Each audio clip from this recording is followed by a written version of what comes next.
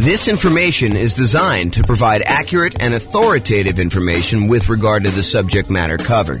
It is offered with the understanding that the presenters are not engaged in rendering legal, accounting, or other professional services. If legal advice or other expert advice is required, the services of a competent professional should be sought. Welcome to the Memphis Real Estate Investing and Real Estate Financial Planning Podcast. Learn all about investing in real estate in Memphis, Tennessee, with a combination of real estate financial planning and modeling with numbers specific to Memphis, plus syndicated, more generalized recordings of live and pre-recorded real estate investing classes, not all of them specific to Memphis. Be sure to stay tuned after the podcast for a message from our sponsors. Well, good morning and welcome, everyone. I am your host, James Orr, and this is another very short, I anticipate, episode of the kind of podcast series we've been doing for buying a property in the next 90 days when prices are high, interest rates are high, and rents are up, but not quite enough to counteract the higher prices and higher interest rates. And today's class is on something that we've mentioned quite a bit. We've sort of talked about, sort of not comprehensively, but it's the idea of all the different ways to pay for private mortgage insurance. We're calling it the 3 strategies to pay private mortgage insurance. Now, remember, in most cases, a lender's going to want you to put 20% down. And you may want to say to them, hey, listen, I know you want me to put 20% down. However, I would really prefer, if I'm going to invest in real estate, to put less than 20% down. If you're house hacking or you're doing nomad, or even if you're trying to buy a property as a non-owner occupant, an investor property that you're not moving into, and you want to put less than 20% down, like let's say you want to do a 15% down non-owner occupant loan, the lender will say to you, okay, I would prefer you put 20% down. However, if you insist on putting less than 20% down, I might be willing to make the loan for you under certain conditions. So for doing a non-owner occupant, they may go down to 15% down instead of 20% down.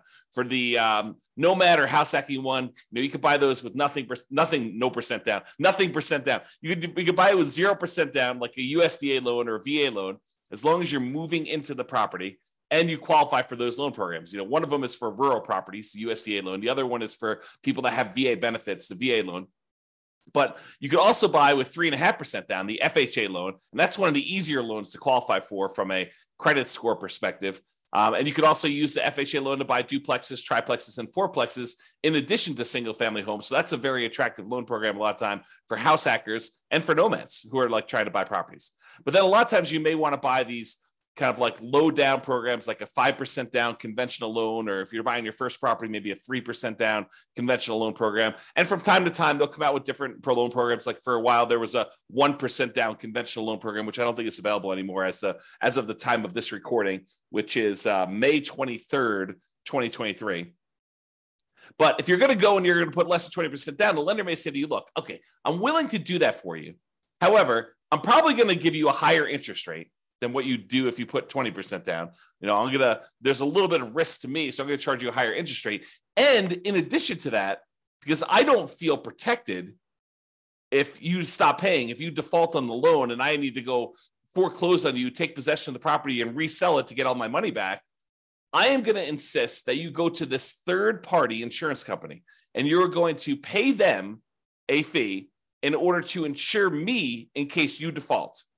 And they will protect me up to a certain amount on the property in case I need to foreclose on you and I need to sell it and I don't get all my money back. Okay. And so they may say to you, look, we're willing to do this. It's less than ideal for us. So we're going to charge you a slightly higher interest rate. We are going to insist that you pay this third-party company, a private mortgage insurance company, in order to insure us in case you default. Okay. So how do you pay this third-party company? It's not the lender.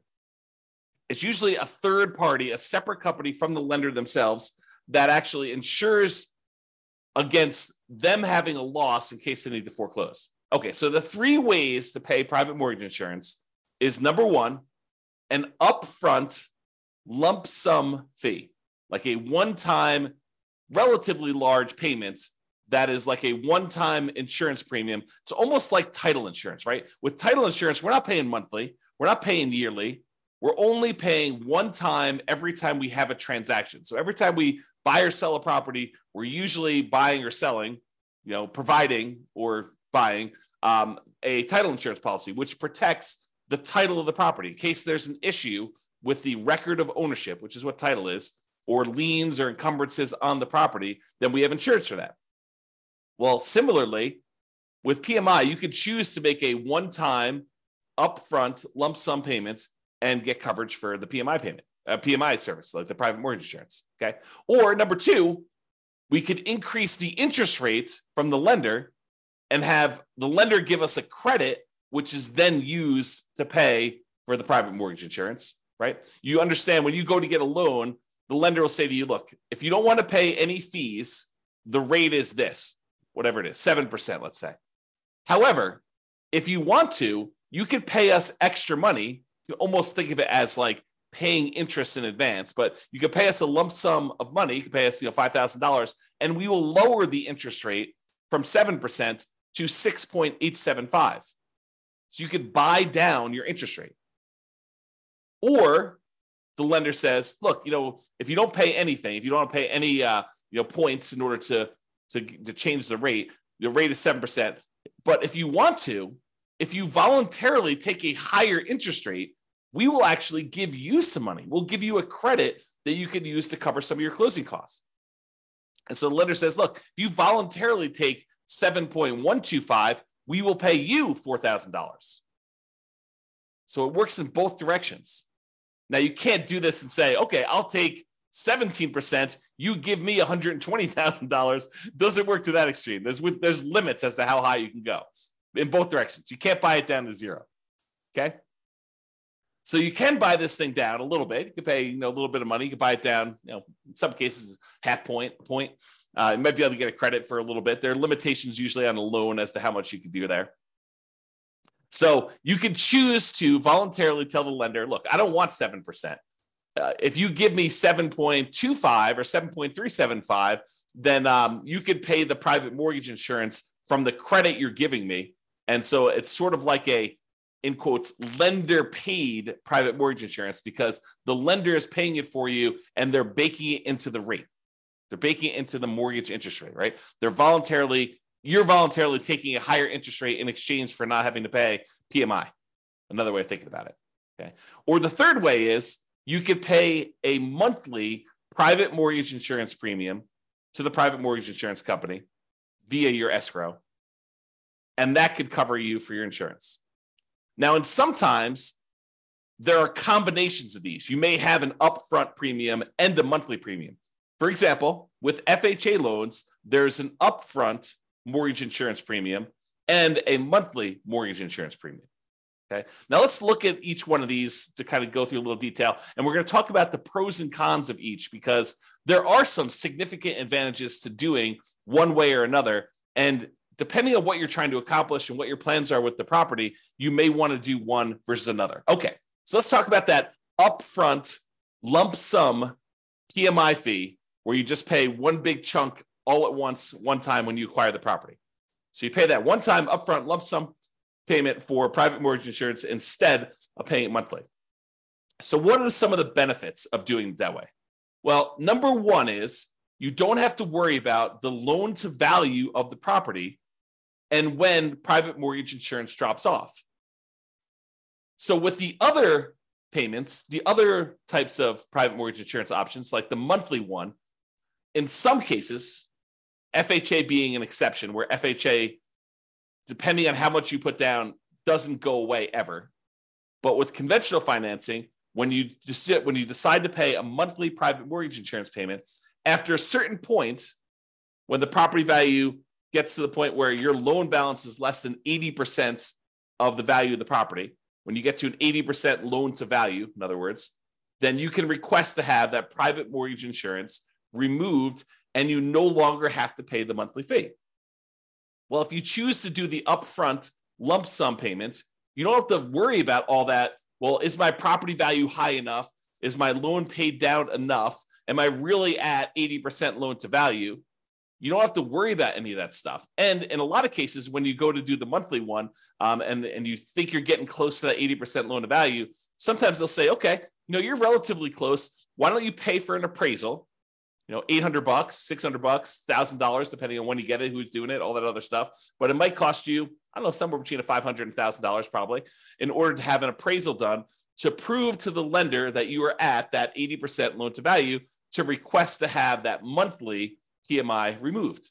Well, if you do the upfront lump sum PMI payment, you don't have to worry about the appraisal. So you can almost subtract off whatever it is, $500 to $1,000 off the cost of the PMI payment, because you'd probably have to pay that in order to have it removed if you're thinking about doing it aggressively. Now, if you just wait until, based on your original purchase price and the loan paying down to 80% loan to value, they probably will not require an appraisal at that point, because it's conservatively likely that you're at 80% loan to value then, and you might not have to pay for an appraisal at all. Okay, but talk to your lender to get the details of your specific loan and your situation and what they're going to require. Okay, so you don't have to worry about that loan to value and when the PMI is going to drop off, because you just paid it all up front, so there's nothing for it to drop off. It basically is in existence already. You paid a one-time upfront lump sum payment, and you don't have to worry about anything monthly. Okay, now when you pay a whatever it is, lump sum upfront payment for your PMI, you don't have that increased monthly expense. You don't have a monthly PMI payment. So your cash flow is improved. You've reduced the expenses that you have on buying the property. And so your cash flow looks better, because cash flow is really all the income on the property minus all the expenses. And if you have a monthly PMI expense, then you no longer have that if you decide to pay an upfront lump sum PMI payment instead of the monthly. So if we know how much we're saving each month by not having to make a monthly PMI payment, and we know approximately how long that will last for, if we estimate, property values are going up around this, and that's a reasonable number to expect into the future, and my loan is paying down this amount in the first year and this amount in the second year, and we can look at in the future and figure out when we would get to that 80% loan to value. And you can look at that on the world's greatest real estate deal analysis spreadsheet. You can look up what the estimated loan to value is at the end of any given year on there. And you can see when about it will drop off to about 80% based on your kind of assumptions you put into the spreadsheet. So you can go look at that. And so you could say, okay, well, by paying this upfront lump sum PMI payment, wow, it's a tongue twister, versus doing it monthly, you could say, look, okay, I basically am saving myself $200 a month by not having to make this PMI payment for this amount of time. So I could look at what the overall return was, not having to make those payments on the amount that I had to invest. And you could calculate a return on investment for that. Now it's estimated, right? Because we really don't know until the future actually happens when the PMI, if you were paying it monthly, would drop off. It's possible property values go up a lot faster than we estimated, and it can come off sooner. It's possible that property values do not go up, that they go down, and that we have that PMI on there longer than we expected. So we're really doing an estimated calculation as to whether or not we should do this upfront lump sum payment and what the return is going to be on that by how long we might possibly have the monthly one. Okay. And it might be, when you're thinking about this, you calculate your return on investment for doing the upfront lump sum one, and based on not having to make those monthly payments, it might be better from a return on investment or cash flow perspective by taking the same money and instead using it for additional down payments and or buying down your interest rate. So when you look at these calculations, you say, okay, look, I've got an extra $10,000 sitting on the sideline, right? I've got all the down payment I need to do the deal. I've got my negative cash flow set aside. I got my reserves set aside. I'm all ready to go. However, I've got this extra 10K. What should I do with the 10K? Well, one option is I could possibly decide, instead of doing monthly PMI, I could pay the upfront lump sum PMI and not have to worry about a monthly payment. Okay, that's one thing. We could look at what the return would be on taking that money and doing that. We could estimate what the return would be.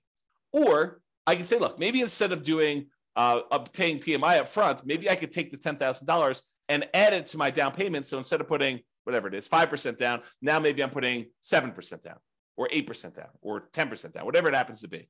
So you could choose to do that. You can look at how that would improve your investment by using the world's greatest real estate deal analysis spreadsheet and playing around with this, saying, okay, what if I put 10K more in my down payment? How would that impact everything? How would that affect my returns? How would that affect my cash flow? I look at all those different things. Or instead of actually taking that $10,000 you have on the sideline and using it for additional down payment, you could choose to go to the lender and say, okay, Mr. and Mrs. Lender, what if I gave you $10,000? How much could I buy my interest rate down for? And they could tell you, well, for $10,000, that's about whatever it happens to be, 3.2 points. And so you could buy it down for, down to this if you decided to do that. And they may say, it's 0.875% percentage points better. So if you had a 7% loan, maybe it's down to 6.125 now. You're like, oh, that's pretty good. That would improve my cash flow by this, and that would be better for me. And you could plug that into the world's greatest real estate deal analysis spreadsheet, and you could calculate which one of those three options is best for you.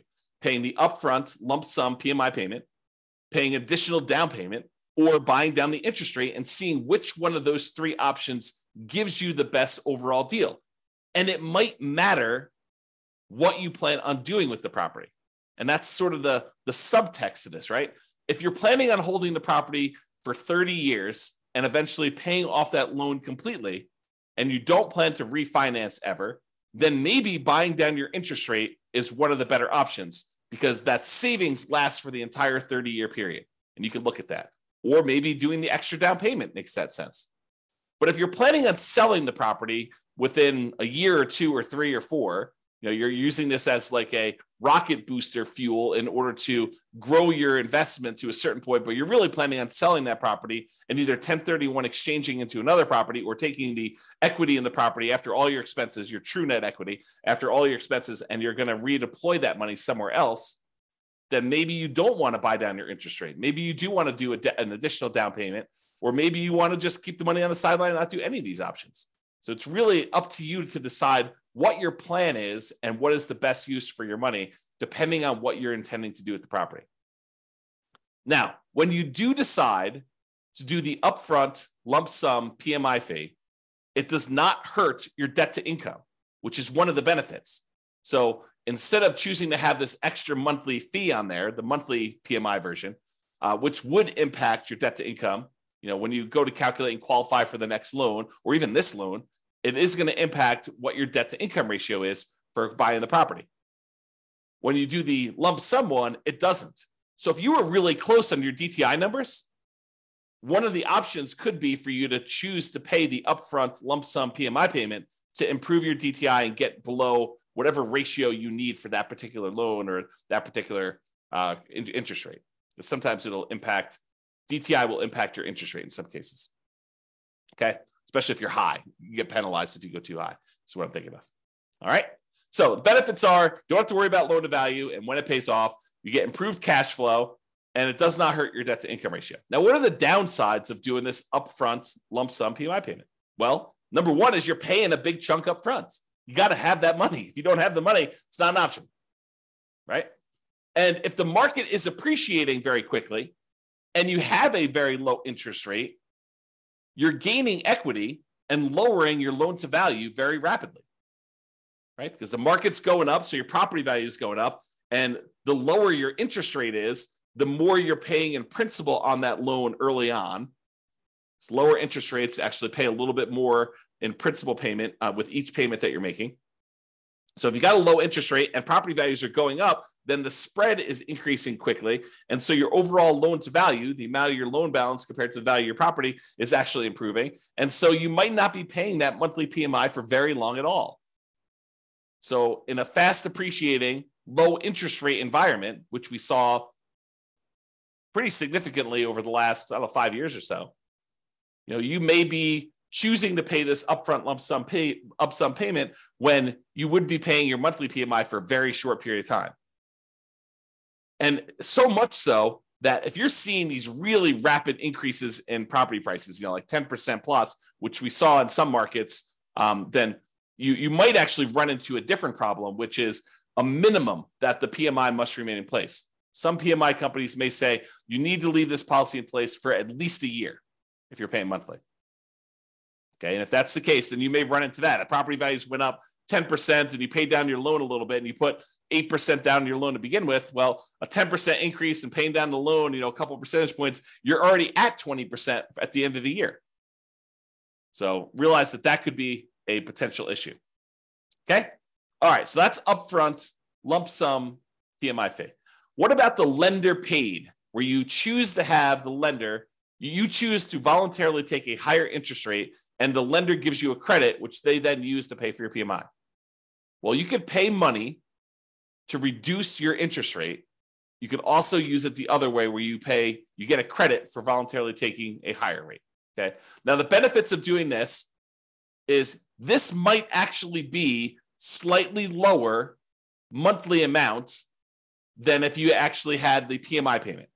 When you get both payments, they may say, look, your total payment, principal, interest, taxes, PMI, everything rolled into one is $2,000 a month if you decide to pay the PMI. However, if you decide to increase your interest rate, maybe your payment is $1,975. So it's $25 a month cheaper, as just an example, if you decide to take the higher interest rate. Sometimes it goes that way. Sometimes it goes the other way, where actually raising the interest rate is a little bit higher. You got to actually price them both out and look at them to see which one is which. But what's different about voluntarily taking the higher interest rate versus having just the PMI payment be higher? Like, let's say taking the higher interest rate is $25 a month cheaper. Well, the difference is that this new payment, the new higher interest rate payment, lasts for 30 years. However, the PMI payment only lasts for whatever it is, 3, 4, 5, 6, 7, 8 years before you actually get to 80% loan to value. And that PMI would then drop off with conventional financing. So even though it's $25 cheaper, once the PMI drops off after 3, 4, 5 years, once you get 80% loan to value, then actually it may reverse, and that may then become more expensive than if you had it the other way. So you got to be really careful about choosing to take the higher interest rate if you plan on holding the property for a long period of time, because in a lot of cases, it may be worthwhile for you to pay the slightly higher monthly PMI version, knowing that after a few years, when you get to 80% loan to value and you pay for the appraisal and all that other stuff, and the lender says, okay, yep, you're below 80% loan to value, I will now remove your monthly PMI payment, and your payment actually goes down by whatever your PMI payment was, $100 or $200 a month. And at that point, it's probably cheaper than what it would have been if the interest rate if you took it in the interest rate. Okay, so you got to be careful about that. Now, the other thing about doing the lender pay PMI, unlike when you do the lump sum upfront one, is it does also impact your debt to income ratio because you have a higher payment. So this impacts qualifying for the loan, and it impacts qualifying for future loans, because this is now going to count when you try to qualify for the next loan as part of your DTI calculation.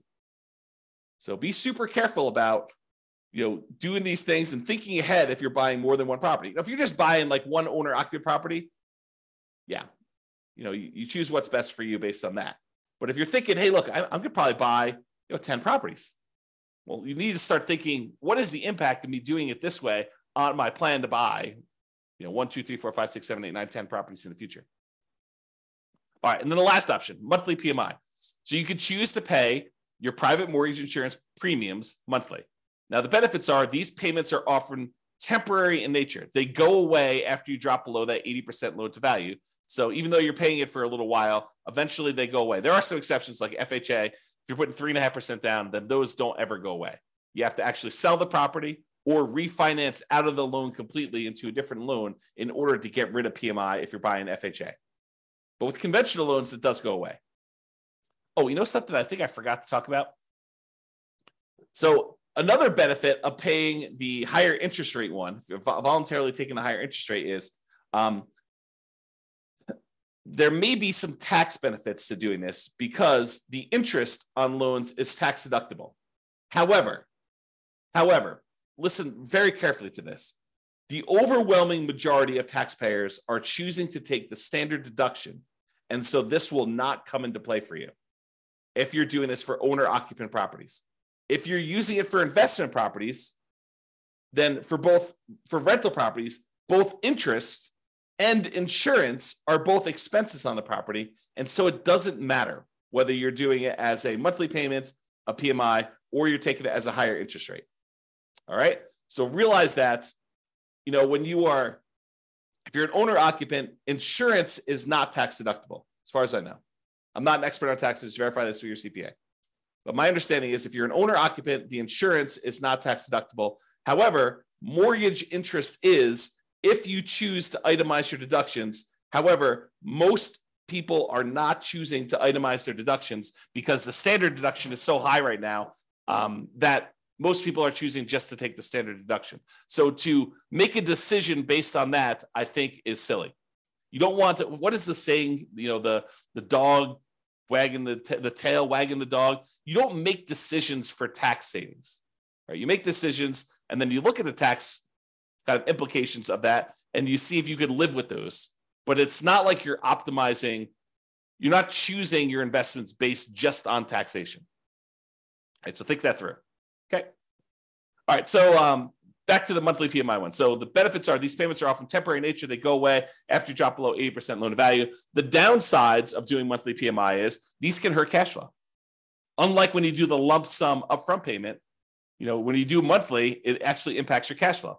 And it impacts cash flow early on, especially when it is harder than ever to generate cash flow, right? Cash flow tends to improve the longer you hold a property. The longer you own a property, that payment, the principal and interest part of payment is fixed, even though taxes and insurance and other things are going up over time. Rents are also tending to go up over time. And so the longer you tend to own a property, the better the cash flow on the property tends to be. So it's usually hardest, earliest on when you first buy a property. And so that's when you have this monthly PMI payment, which is when it's hardest to get cash flow. And that's when it hurts the most. So that's the trick. Another downside is it does also impact that debt to income ratio when you're qualifying for your loan, and especially when you're qualifying for your next loans, at least until it drops off. So when we think about comparing monthly PMI to taking the higher interest rate, at least the monthly PMI option, except for FHA loans, is going to drop off after some point. And then that DTI will be improved and it won't impact you anymore. But if you do the higher interest rate, that lasts for 30 years or until you pay off the loan. So that's harder. All right. So in conclusion, lenders prefer you to put 20% down. If you insist on putting less than 20% down, they may opt to make you pay, they may opt to make the loan, but might require you to purchase third-party insurance to protect them in case you default. This third-party insurance is called private mortgage insurance. It protects the lender against you defaulting. You pay for it to protect the lender because they would rather you put 20% down. You are insisting on putting less than 20% down. They're saying, okay, you twisted my arm. I will make you the loan. However, you need to actually protect me in case you default. Now, when you get your loan, you can often choose which way you prefer to address putting less than 20% down and paying PMI. You could do this upfront lump sum payments. You could choose to voluntarily take a higher interest rate to get a credit to have the lender pay for PMI, or you could choose to pay the PMI payments monthly. And each has its own pros and cons, which we've discussed. And really, it depends on what you plan on doing with the property as to which you should do. And a good lender, and to a lesser degree, less likely, a good real estate agent should be able to talk to you about pros and cons and how this might work for you. Okay? And which choice you should make based on your plan. All right, so that's all I got for you. Hopefully you enjoyed this class. Now you've got a full understanding of the three different options for paying PMI and how this all works. Have a great day, everybody. Bye-bye for now. With home prices up, mortgage interest rates up, and rents up, but not quite enough to counteract the higher prices and interest rates, cash flow on rental properties in Memphis is harder than ever. Book a call with the Real Estate Financial Planner to apply our proprietary 88 strategies to improve cash flow on your rentals. See the show notes for a link to schedule your call and improve your cash flow today. If you're a real estate agent, lender, or professional in Memphis that wants to help our real estate investor listeners, consider reaching out to learn about collaboration opportunities with this podcast. We'd love to add more value to our listeners by having you assist our investors buy, sell, and finance their real estate investments. See the show notes to schedule a call to discuss collaboration opportunities.